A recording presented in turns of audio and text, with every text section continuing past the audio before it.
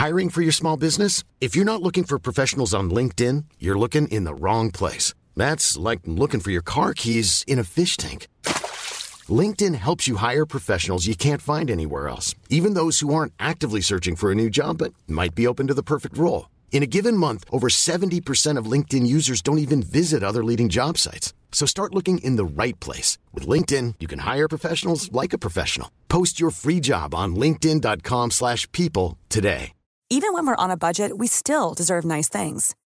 Quince is a place to scoop up stunning high-end goods for 50 to 80% less than similar brands. They have buttery soft cashmere sweaters starting at $50, luxurious Italian leather bags, and so much more. Plus, Quince only works with factories that use safe, ethical, and responsible manufacturing. Get the high-end goods you'll love without the high price tag with Quince. Go to quince.com/style for free shipping and 365-day returns. If you want to carry your own child and you're physically able to, you should have that human right to have your first choice. And a lot of people at the moment are having that choice taken away from them and that right because they can't financially afford it. And for us, that's just wrong. Now she goes around and she tells people how fabulous she is, that she has two mums and she's super special. Hello and welcome listeners to Some Families. I am Lottie. And hello, I am Stu. And if you don't know already, we are a one-stop shop for all things queer parenting. So welcome back, dear listener, or a big hello to you if you are joining us for the very first time. So Lottie, I want to ask you how you are doing, and I also want to check that you have your glass of Parents Ruin this evening, our little tipple that we like to have while we speak to our guests. What are you partaking in tonight? So I've discovered this new cocktail delivery company called Neo, and I'm having a Negroni from this company, and it's the most delicious Negroni I've ever had, and it's been mixed by a barman in Italy and delivered to me. So the taste is delicious. Do they deliver the barman as well? Oh, wouldn't that be nice? That's the type of delivery service I would like for my What about Parents you, Stu? Ruin. What are you drinking tonight? I just have a classic G&T with a little bit of lemon. Although I did make myself some gin sours over the weekend as well. And I'm all about the sours, but I'd never made a gin sour before. But it was very, very nice. It got me through the evening. Yeah, well, I am actually taking it a little bit easy this evening because yesterday was, of course, Mother's Day, and my wife and I, at the end of the day, celebrated and toasted our almost coming up to 3 years of motherhood with a few cocktails then as well. So this is just the leftover from last night. Did you celebrate? What did you do? Every year we celebrate our nannies, my mum and John's mum, and so we make the kids to make things for the nannies, and so we just kind of put the focus on that. And as time goes on, my daughter and I have also had a conversation about her birth mother as it's leading up to Mother's Day. And I think actually, rather than being triggering, I think it's utilising these opportunities within the calendar to talk to our children about who they are, where they came from, and their life stories. So we're using it very much as an opportunity to do that whilst also celebrating our mothers. Lovely. Oh, that's so nice. I'll try and do a similar thing at Father's Day, I think. That's a really nice idea. We obviously have the yearly competition for who is the greatest mother because, there can only be one greatest. Do you do like a point system and then there's a big I have been unveiling secretly on Mother's keeping Day? a points scoring system for the past year, and on Mother's Day I tell my wife how she has scored in relation to me in terms of general parenting ability and emotional labour. No, of course I don't do that. Is it bad that I believed you for a second? Yeah, can you imagine? Oh my God. No, we had a lovely day and both forced our daughter to make us cards and gave them to each other. And it's just a nice time to sort of reflect on what it means to be a parent. But maybe we should campaign for there to just be a gender neutral Parents' Day. Oh, can you imagine the Daily Mail? Oh, what with Mr. Potato Head, whatever next. Oh, my The world's word. gone mad. Don't even get them started, Lottie. Talking of mothers and wonderful mothers, that leads us on nicely to our wonderful guest this week, who is not only a mama herself, but she is actually the founder of the LGBT Mamas Tribe, which I'm sure you are all very familiar with. It is the wonderful Laura Rose Thorogood.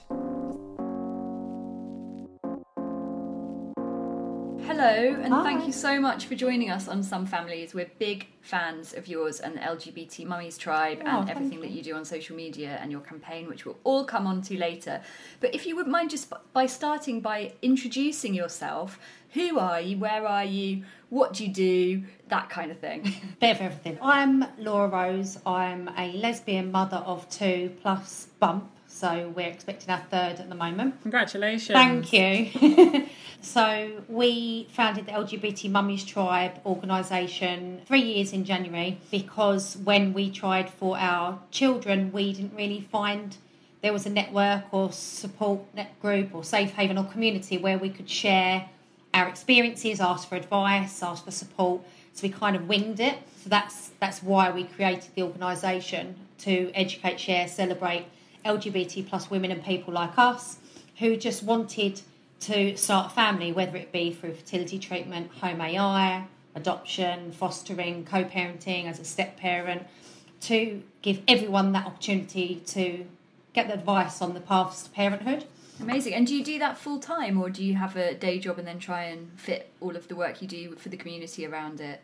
No, I work full time. My wife, Stacey, who's co-founder, is at home with the kids. And yeah, we fit it in evenings, weekends, late nights, around everything. So yeah. Do you mind me asking what you do for your main job?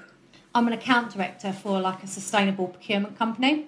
So I'm in sales. So I travel a lot. That sounds like stressful and busy. And you've got 2 kids and then you're coming home. So thank you for everything you're doing for the community, because we really do appreciate it. Oh, thank you. Laura Rose, did you go straight to IVF, or did you try some other means of conception first?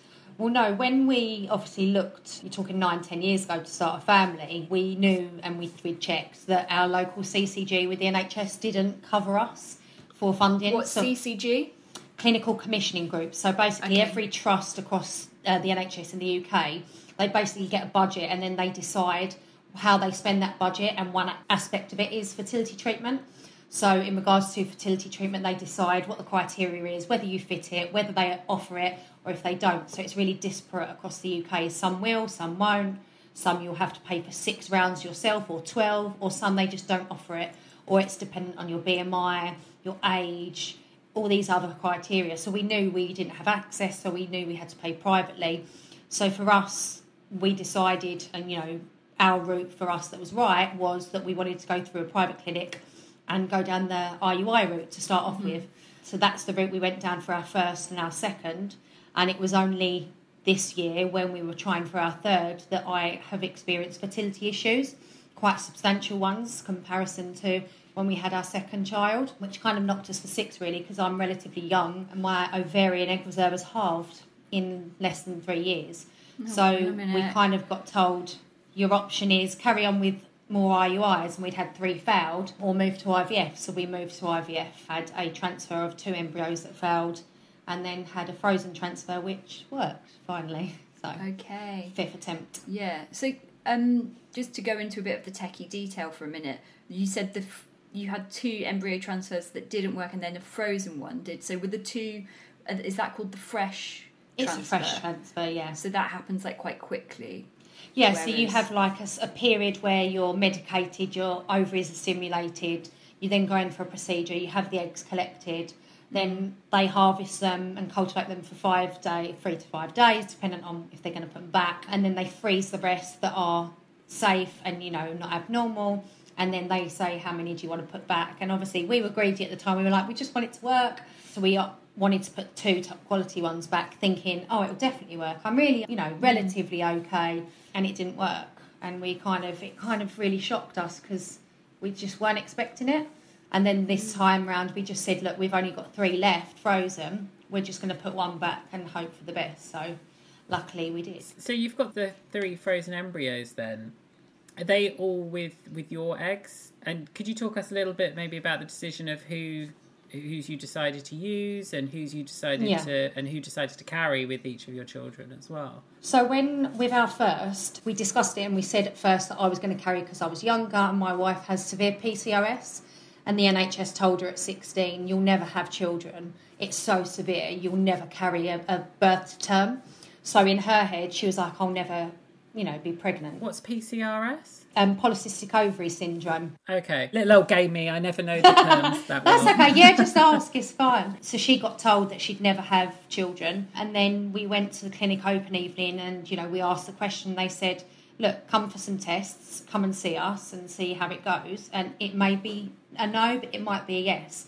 And they tested her and they said, yeah, you'll struggle and it may take time, but you will fall. And we don't see why you won't fall with IUI. So that's why she went first. And then obviously I was desperate to carry. So when we went for our second, I carried. And then this time round, I kind of, after the birth of our son, I was just like, I want to carry again. It was the most amazing experience. I had a great pregnancy. I was working up until past my due date. I was in heels. Like, amazing. I had a lovely bump. And then this time, I'm like, struggling. It's been a really difficult pregnancy, a lot of scares, a lot of extra scans, and just really quite frightening. But every pregnancy is different. And I think you get into kind of false sense of security that, I had a great pregnancy, I'll be fine. But then it kind of, God is like, actually, going to teach you a lesson. You shouldn't think like that. And so, yeah, it's been a lot more difficult this time, not more frightening. And so, can I ask, kind of for selfish reasons, because it's maybe something that I'll be experiencing with my wife. So my wife carried first, and she got pregnant first time IUI. Oh, wow. Which I'm now realising what a miracle that was, because it hasn't been as easy for me. But one of the things I've been wondering is, if and when it does work out for me, do you think I'll feel differently towards the child that I've carried myself in my body versus my relationship with my child who my wife carried, who's now 2.5? That's a really good question. Do you know what? It does come up a lot, and people do tend to ask us, because we're both bio and non-bio mums. We've both had the opportunity, and it doesn't tend to happen as often with our community. It tends to be one tends to carry, one either is infertile, has issues, or financially they can't afford to have another one because it's so expensive. And people do ask, and no, you don't feel any different. However, you can't deny the bond that you have with your child. So, when our eldest, when we were trying to get her to sleep and get her in a pattern, I was like, come on, we've got to do what we can. We've got to get her into this routine. And she was, you don't understand. Every time she cries, she said, it's like my heart's being broken in two. She went, you understand when you carry. And she said, I don't mean that in a patronising way, but it's... That's what my wife said to me as well. She's like, every time she hears her cry, like her whole body kind of goes into like animal like mode. Yeah. And I didn't have that as the non-bio mother. Like, it bothered me when she cried, but it wasn't like a physical response. Pain, yeah. And then when I had our son, I said, I really understand, because even now when he cries or when he's naughty and you have to tell him off, it's like it does it pains you, because you feel... Yeah, it's like a physical reaction, like, you just can't stand it. And it is different. You do have a closer bond, and it is nature versus nurture. So if he's not well, he will come to me and he'll want me more. And our daughter, if she's really ill, she will want my wife more. And it does hurt, but that's just the way it is. That's that bond. It's very difficult to not break that, but... they've got that bond. Whereas there'll be other things. She'll come to me for things and she'll want comforting, and vice versa, he'll go to her. But you don't love them any differently. It's no different. It's just that when you have that child and you've carried them for 9 months, that bond is very, very strong. And it's an amazing thing to experience, to be able to be lucky to experience. Amazing to have experienced it from both sides, really. Like, what a unique, privileged position to be in. Yeah, well, I mean, cool. we're really, I think we thank our lucky stars every day that we're in a position where, we really struggled to finance having kids, but at the same time, we appreciate how lucky we are, because we support people globally, and there's women and people in our support groups or that come to us, just to vent or just to speak. And they say we will never be able to afford to ever have a child of our own. And what we find it really painful is that we feel that everyone has the human right that they should have a child by their chosen route. So if they want to foster and that's their chosen route, they should be able to foster. Same with adoption. If you want to carry your own child and you're physically able to, you should have that human right to have your first choice. And a lot of people at the moment are having that choice taken away from them and that right because they can't financially afford it. And for us, that's just wrong. It's not equal for most of our community. What about these families that are, in areas of social deprivation, or they're from, backgrounds where they will never earn over a certain amount because they're of a low income? Why are they being denied that opportunity to carry a child as a couple or a single woman or person? Why is that okay? Why are they having to go down an alternative route, or why are they going down a route, say, for example, home insemination, which some people choose first out and it works and it's amazing and it's a great experience, but there are some people that come to us and the ramifications of the fact that they haven't had that as their chosen route to parenthood, and they go down a different route and they're not legally protected, they're not well informed, and then 10 years down the line their child has got a donor knocking at the door who signed a piece of paper that said he'd have no involvement, and now he wants involvement. The impact on the child is huge. The government need to take this into consideration, that our community needs protecting the child, the donor, the woman or person or the couple, and that it's not okay that people are not being supported on this path to parenthood. Why are we not getting the right access? Why are we not getting equal access? And for us, it's just, I get really ranty, sorry, but for us, it's just wrong.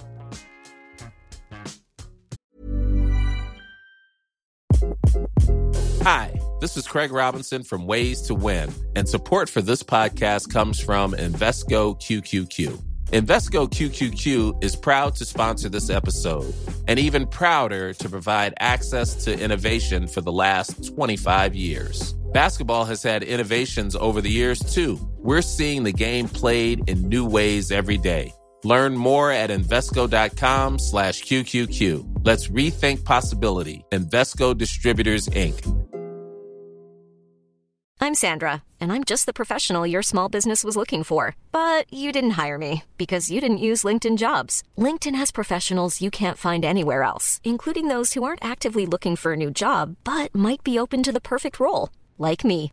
In a given month, over 70% of LinkedIn users don't visit other leading job sites. So if you're not looking on LinkedIn, you'll miss out on great candidates like Sandra. Start hiring professionals like a professional. Post your free job on linkedin.com/people today. There's never been a faster or easier way to start your weight loss journey than with PlushCare.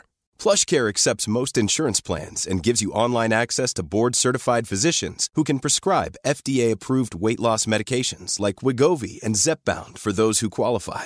Take charge of your health and speak with a board-certified physician about a weight loss plan that's right for you. Get started today at plushcare.com/weight loss. That's plushcare.com/weight loss. plushcare.com/weight loss. No, you're clearly passionate about it, and you're clearly passionate for a reason. Just taking it, and I want to talk more about what you just said about the donor and things like that. Explain to us and explain to me what the means test is at the moment, and where the kind of threshold stands for whether you're eligible or not for the IVF treatment on the NHS.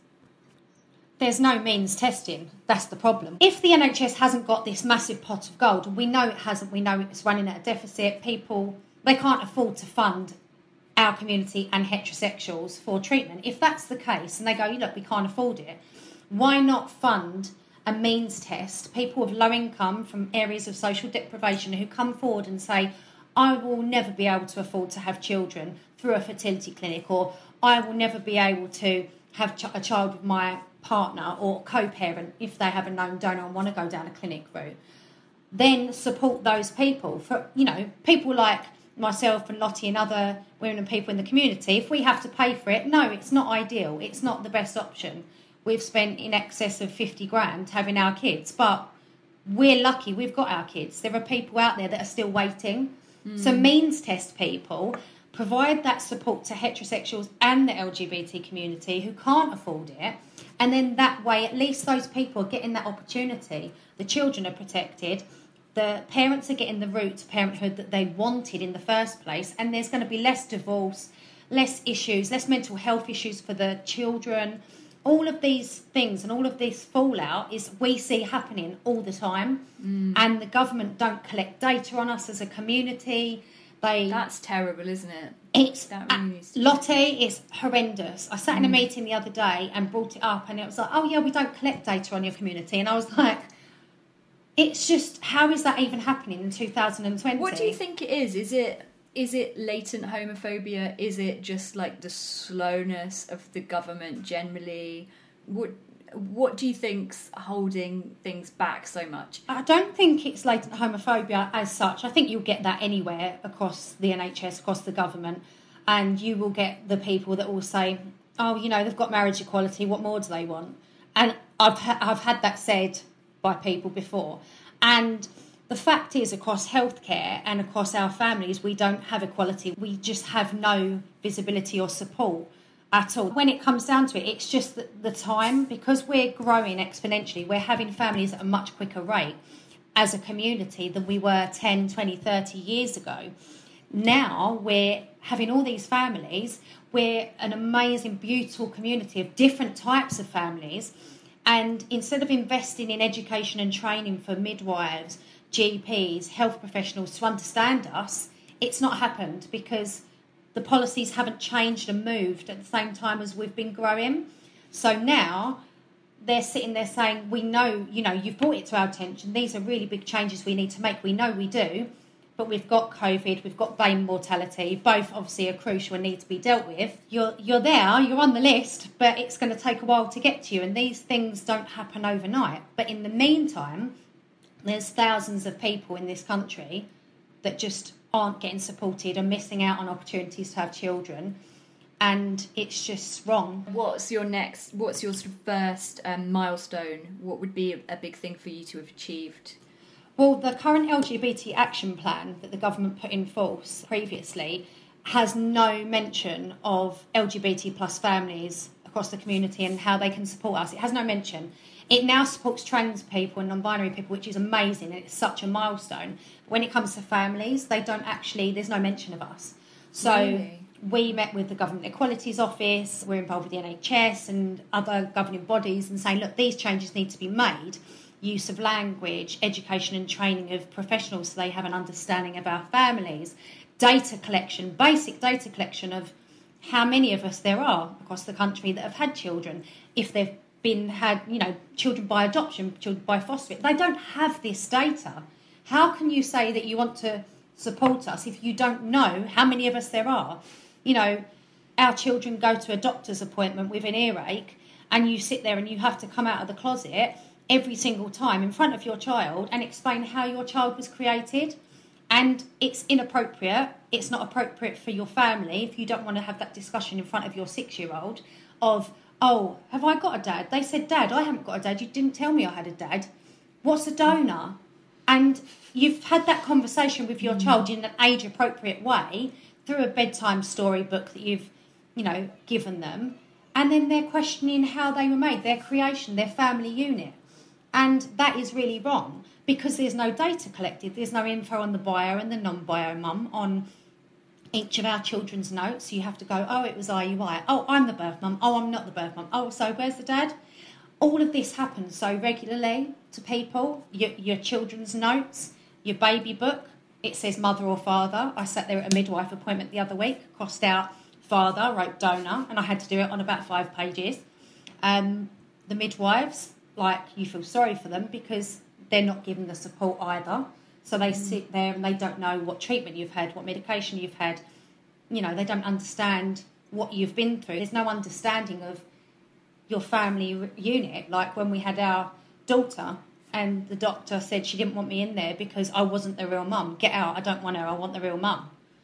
And for like a year and a half after that, as a non-bio mum, I mentally struggled and had to validate myself in every situation.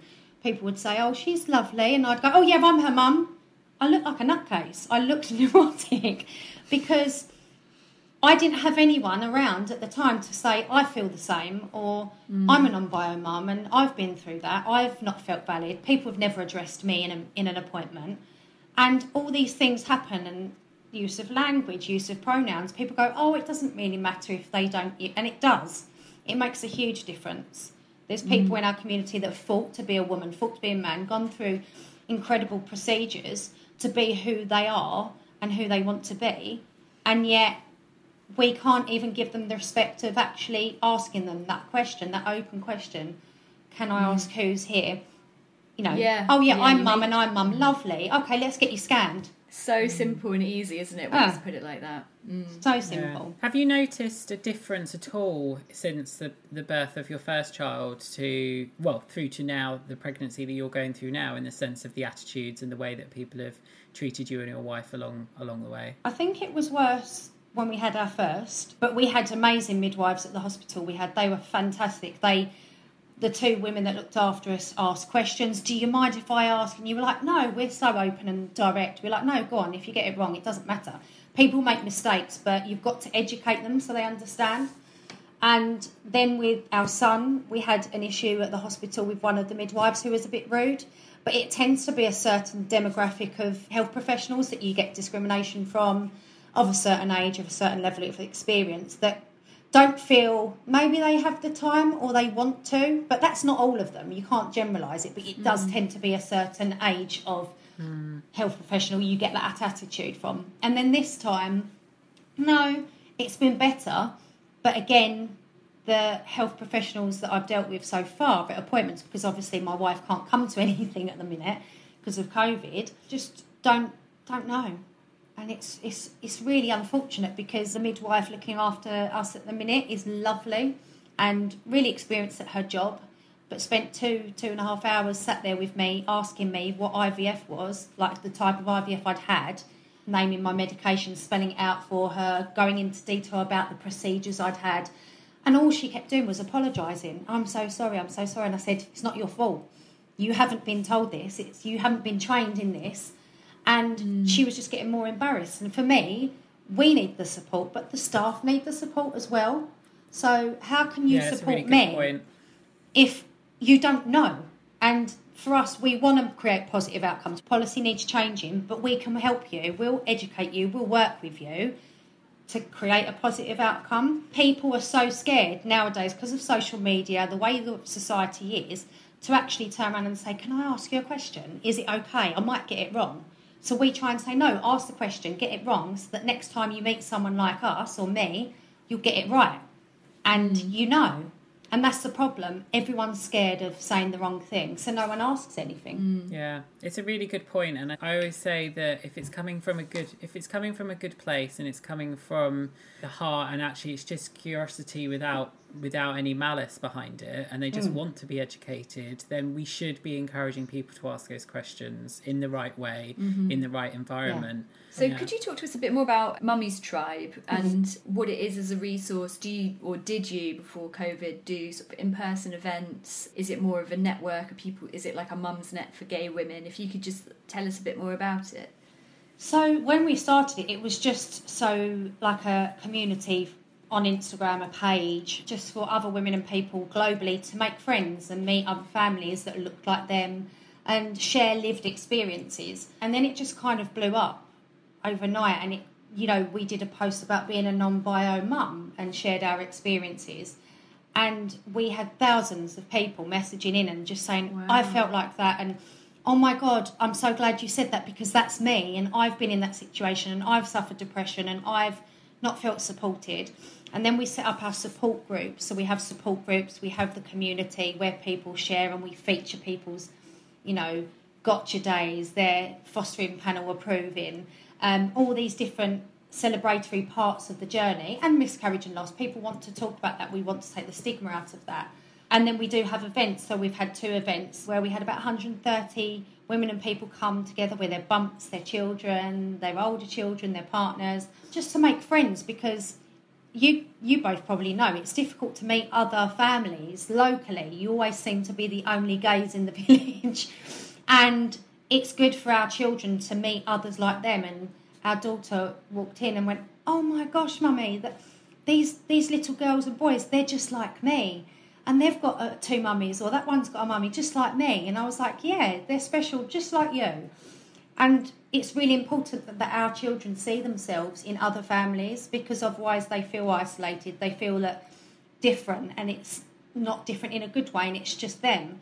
Now she goes around and she tells people how fabulous she is, that she has 2 mums, and she's super special. Good for her. I know. That's brilliant. But I love that. So it's, bringing everyone together, having the support groups. The campaigning is to make real change, but so people can just feel less isolated and alone. And we've got people in Russia, Australia, we've got people in Hawaii, Canada, all over the world, and they all talk and they make friends. And we've had people actually meet up and send us pictures and say, "Oh, we've met up with this family that we met through your organisation," and that's just, that's so it's nice. a great feeling. On that point, there's families all over the world that are coming together. Specifically on the IVF element, have you found that there's other countries that we could learn from that are doing it better? Depending on what state you're in America, if you have a certain level of private health insurance, whether it be your own that you've paid for, or if it's through your work, so an employer can provide or does provide health insurance.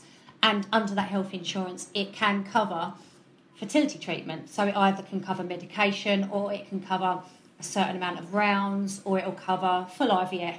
And in some states, some people are really lucky that they just get full reciprocal IVF or IVF straight off the bat. And it doesn't discriminate against their sexuality either. That's just for anybody that... Dependent on the state. Okay, that's really interesting. I think that's the second time, actually, so far in some of our interviews that we've done recently, where the states are actually better at us. Yeah, we've been surprised. Family opportunity. Yeah. And something that I've been thinking of with my personal journey at the moment is what impact it would have on my decision making if money was completely taken out of the equation. Because so much of the conversation of what should I do next? Should I do this? Should I do that? Comes down to money. And it's such a horrible situation to be in, to feel like I'm making decisions about the family that I long for and the rest of the kind of life that I want to lead, and it's coming down to, do I have enough cash in my bank account to facilitate that?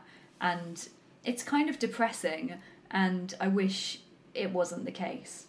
I think it's awful because it takes the actual excitement out of it. It's a journey, and for a lot of people, they will only do it once. It should be an exciting journey. It should be fun. It's going to be difficult, but the financial strain for most people across our community is a bugbear, because it's the part that, puts that pressure on your body that you don't need to go, "Oh my God, if this doesn't work, where are we going to find the money for next time? Or is it going to have to be put back or postponed because we haven't got that cash?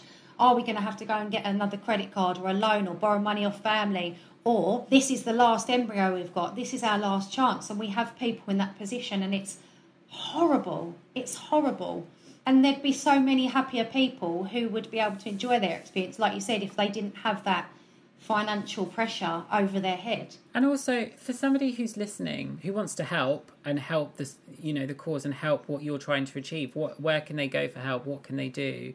Is it just a case of just keeping an eye on the campaigns that you're putting out there on LGBT Mummies Tribe, etc.? We share a lot of other people's petitions. Whitney and Megan, who are currently starting their treatment, they're really lovely. So we shared their petition. So they wanted a petition to go live about the fact they wanted to go down the home insemination route but couldn't, because in the UK you can't have sperm shipped from a sperm bank to your home, but you can in America.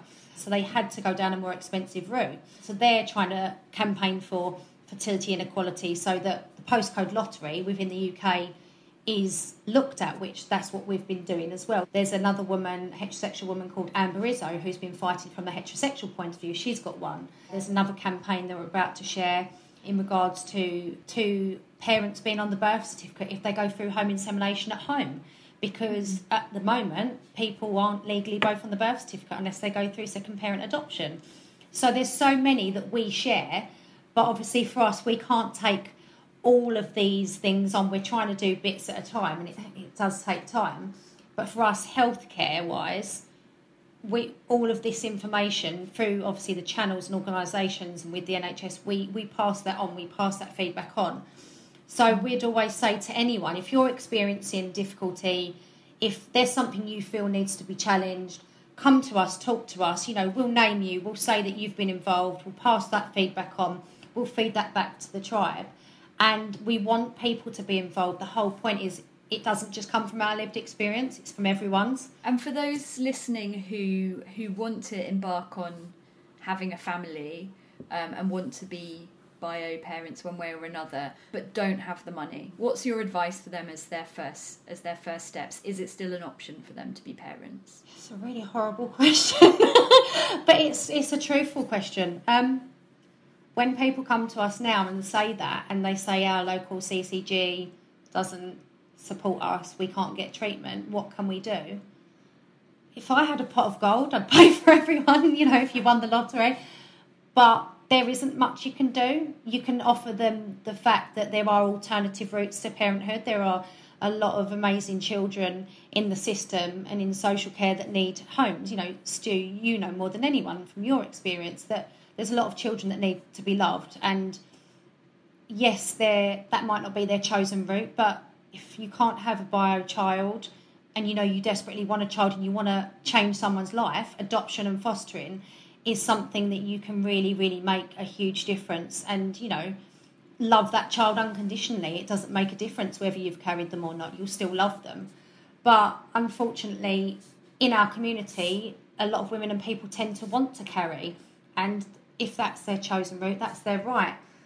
There's not much you can do other than go down the home insemination route. And we'd say, come to us, seek out a lawyer, make sure that you are legally informed, to make sure that you do everything the right way, to make sure you're protected. Regardless, you need to be protected, your child needs to be protected, and the donor needs to be protected. You've all got to be in agreement of that child's future. That's the most important thing. We are working with one of our partners called Fertility Help Hub, one of our friends, and they've got an initiative which is going to help some people restart their journey that's been affected by COVID or that can't afford to go down the treatment route. So a handful of people will be supported through this initiative. So if people are listening, please keep an eye out on their page and our page, because it could really change some people's lives. And it's a global initiative, so it will affect people globally. So just keep an eye on that, and that may be able to help. That sounds brilliant. Thank you for sharing. Now, Laura Rose, on the show this season, we have a new segment, which is Show and Tell, which is where Lottie and I bring something, and sometimes our special guest, aka you today, Laura Rose, we get you to share something with the class. So, Laura Rose, what have you brought with you today? I've brought a book because I think education with our children is really, really important. Learned behaviour, learning at a young age, and we do book readings. So each month we will do 1 or 2 book readings where we'll get an author of a book to do a video and read to the tribe at 6 o'clock, and we'll announce it and post it, and the children can watch it back and listen. You can listen to it and watch it with your children. So this is a book that we featured a while ago, and we might put it up again, called You Were Made for Me. Oh, I haven't come across that one. It's amazing. And there's so many different ones. There's Mum and Mum by Donor Sperm, Dad and Dad, Child by Donor Egg, there's Single Mum by Choice. There's all these different books that she's done. And the lady's called Sherry Cerniolo. And it's all about before you were born and we dreamed about you. And then there's a section that says, just like a puzzle with pieces that fit, to make up a baby you'll need quite a bit. But no matter how much or how often we dreamed, we didn't have all the pieces you need. So finding those pieces, we just had to try to make you our baby. We reached higher and higher. And it has these really beautiful images. Oh, that's like sent shivers down my spine. I think she does adoption and fostering ones as well. But they're beautiful, and you can get them on Amazon or her website. But it's a really, really good book for... Thanks for sharing. I'm definitely going to get that. I'll send you the link. Because my daughter's just at the age where we're starting to talk about it. Yeah, we'll include a link on the show notes. Well, on our website as well, there's a section for LGBT plus family books. So whenever we review or we put a new book reading up, we add it on there so that people can actually see loads of different books, and that it tells you about what the books are about. Brilliant. So what an amazing resource. Oh, well, thank you so much, Laura Rose. Thank you. So I've been like ranty. No, you're an absolutely brilliant spokesperson, and we need people like you in the community to be fighting the good fight. So thank you for everything that you're doing. And you guys, thank you. I think the work that she's doing is so important, and I'm so grateful for the time that she puts in on top of having a full-time job and a family. We hope you enjoyed that, listener. It was wonderful to have her show and tell as well. What a beautiful book. We will put a link to that in the show notes. And listener, if you think you've got something that has your seal of approval and you wish to share with your teachers, Ms. Jeffs and Mr. Oakley, then do share with us. Send us a DM, or you can email us at where, Lottie? somefamilies@storyhunter.co.uk, and you can also find us on Twitter and on Instagram at somefamiliespod. Or check out our website, somefamiliespod.com, where you can find all the transcripts and all of the past episodes. So thank you so much for listening, and we really hope you enjoyed this episode as much as we did recording it. We'll be back next week with another one. Until then, bye-bye. Goodbye. This episode was produced and edited by Hattie Moyer. Some Families is a Story Hunter production.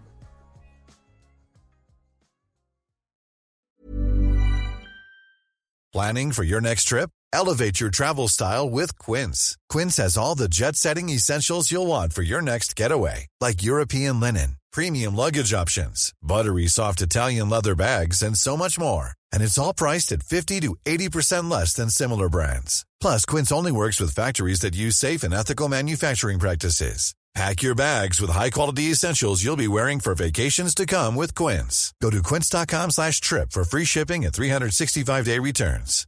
Imagine the softest sheets you've ever felt. Now imagine them getting even softer over time. That's what you'll feel with Boll & Branch's organic cotton sheets. In a recent customer survey, 96% replied that Boll & Branch sheets get softer with every wash. Start getting your best night's sleep in these sheets that get softer and softer for years to come. Try their sheets with a 30-night guarantee. Plus, get 15% off your first order at bollandbranch.com. Code BUTTERY. Exclusions apply. See site for details. How would you like to look 5 years younger? In a clinical study, people that had volume added with Juvederm Voluma XC in the cheeks perceived themselves as looking 5 years younger at 6 months after treatment. Look younger, feel like you. Add volume for lift and contour in the cheeks with Juvederm Voluma XC. Reverse signs of aging by adding volume to smooth laugh lines with Juvederm Volure XC. For important safety information and to find a licensed specialist, visit Juvederm.com. That's JUVEDERM.com. Not for people with severe allergic reactions, allergies to lidocaine, or the proteins used in Juvederm. Common side effects include injection site redness, swelling, pain, tenderness, firmness, lumps, bumps, bruising, discoloration, or itching. There's a risk of unintentional injection into a blood vessel, which can cause vision abnormalities, blindness, stroke, temporary scabs, or scarring. Talk to a licensed specialist to find out if it's right for you.